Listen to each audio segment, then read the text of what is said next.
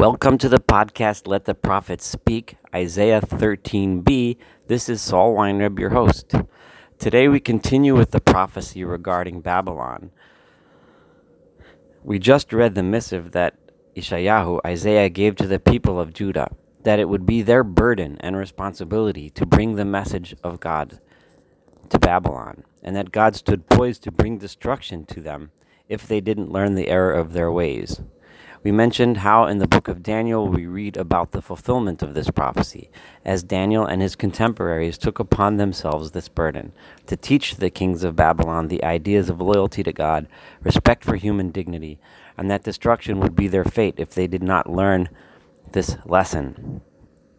We also learn how the kings of Babylon were more interested in enjoying their wealth, the gold and silver looted from their conquests, including the gold and silver looted from the temple in Jerusalem itself. We also learn of their wanton disregard for life, as the Radak points out how the king of Babylon, Belshazzar, decreed the death of all the wise men in Babylon when he didn't like the answers they gave him. This was the example given for their wanton disregard for human life. Others point out the savage destruction that the Babylonians meted out to the people of the nations that they conquered. Yeshayahu understood and taught that although the people of Yehuda would carry out eventually their mission to bring this message to Babylon, ultimately the Babylonians would remain stuck in their evil ways and destruction would come.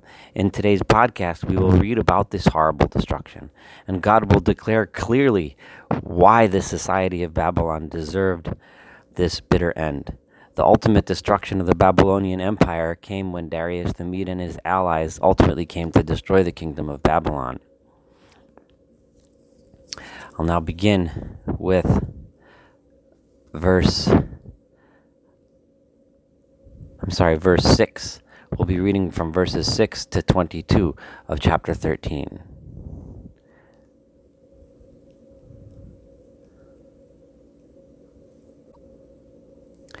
Hey Lilu, ki karov yom Adonai kishod mishadai yavo.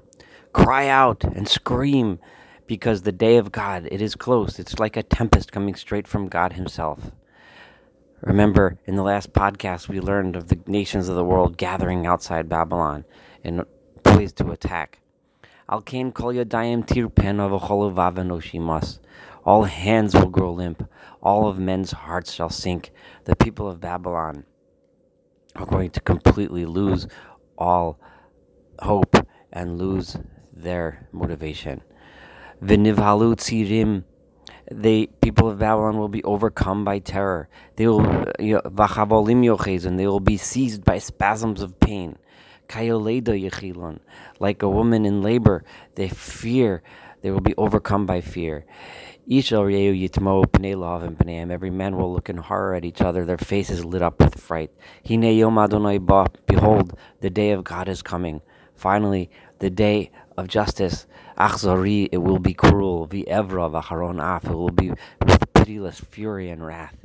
L'suma aretz l'shama v'chato'el yashmid mimena, to make the earth desolate, and its sinners will finally be destroyed from it, because they've been given the chance and they haven't learned their lessons. The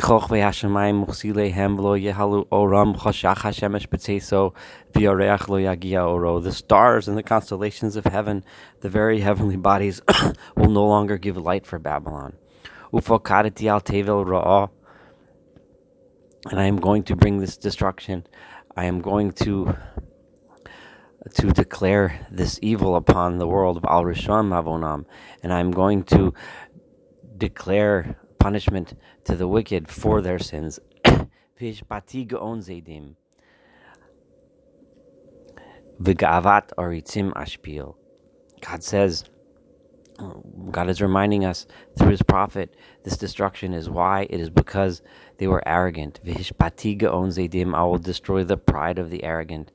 V'ga'avat oritzim ashpil, and I will humble the haughtiness of the oritzim, the leaders, the upper classes, who thought so highly of themselves and disrespected and disregarded those that were below them. This is the opposite of the society that Yeshayahu is trying to teach us about justice and righteousness and human dignity and human life and respect for the humble, the poor, the widow, the orphan. Babylon stood for the exact opposite. And God states, Okir enosh mipaz, I, God, I will value the human being much more than gold. You Babylonians valued gold. I value human beings. Adam miketzem Ophir. I value the human being more than the pure fine gold that comes from the land of Ophir. I am following the lead of the Malbim here, who explains that this verse is referring to the value that God places on human life, and contrasts it with the disregard for human life that the Babylonians had. Al kain shemayim argiz v'tirash haaretz. Therefore, because I value human life, because of that, this is the reason why I am bringing this destruction. This is the reason why I am making the heavens angry. And v'tirash haaretz mimakoma, and the ground will shake from its place. Bi'evrat Adonai tzvaot b'yom charon, because of the anger of God and the day of His anger, the day that He finally says, well, I gave you the chance. I brought you the message and you didn't listen. Over here we're about to read several verses, the horror of which is strikingly awful to read. I'm going to read through it, but we'll kind of read through it quickly. Like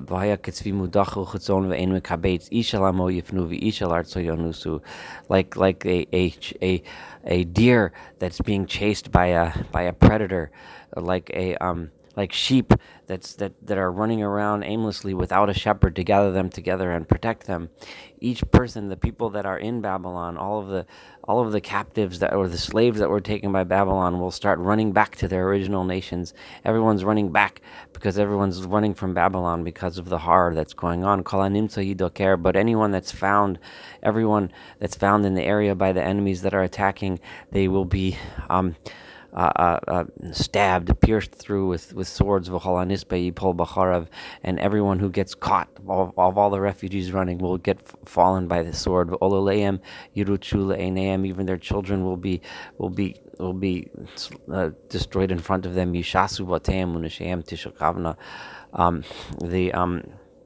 Their homes plundered and their women ravaged. I am going to bring upon them Madai, the Medes, right? Asher kesef le'achshovu v'zav le'achbsubo. They are not interested in gold. You, the Babylonians, your gold, your silver, your plunder, your booty, your possessions were the most valuable things to you. The people coming against you, they don't care about the gold. You will not be able to buy your way out with ransom, with paying them off with wealth and riches. They are here for revenge. They are here out of anger. They are here because of the way you treated your enemies when you attacked. They will shoot your youth with arrows, and they will not even have mercy on the young, even on children. And Bavel, which was the glory, the beautiful kingdom of Babylon, Tiferet Gon Kastim, which was the splendor of the Chaldeans. This is the ancient kingdom of Babylon, which was the height of the ancient society. It'll end up being flipped over, turned upside down, overturned by God, just like He did to Sodom, and Amorah and Gomorrah. It will never be settled again. Babylon will never rise again, and for generations into the future, even nomads and Bedouin nomads, Arabian nomads will not even pitch their tents there. Shepherds won't even bring their flocks to graze there and to lie there. Who's going to lie there instead of sheep? That won't even come. It will be animals and beasts.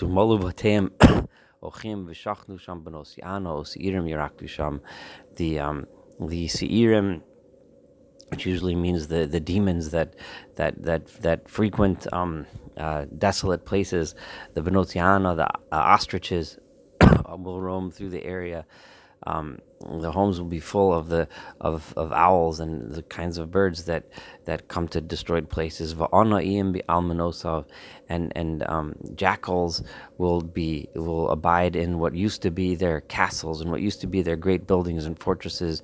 There'll be wild beasts roaming. Vitanim behechle oneg, and serpents and lizards will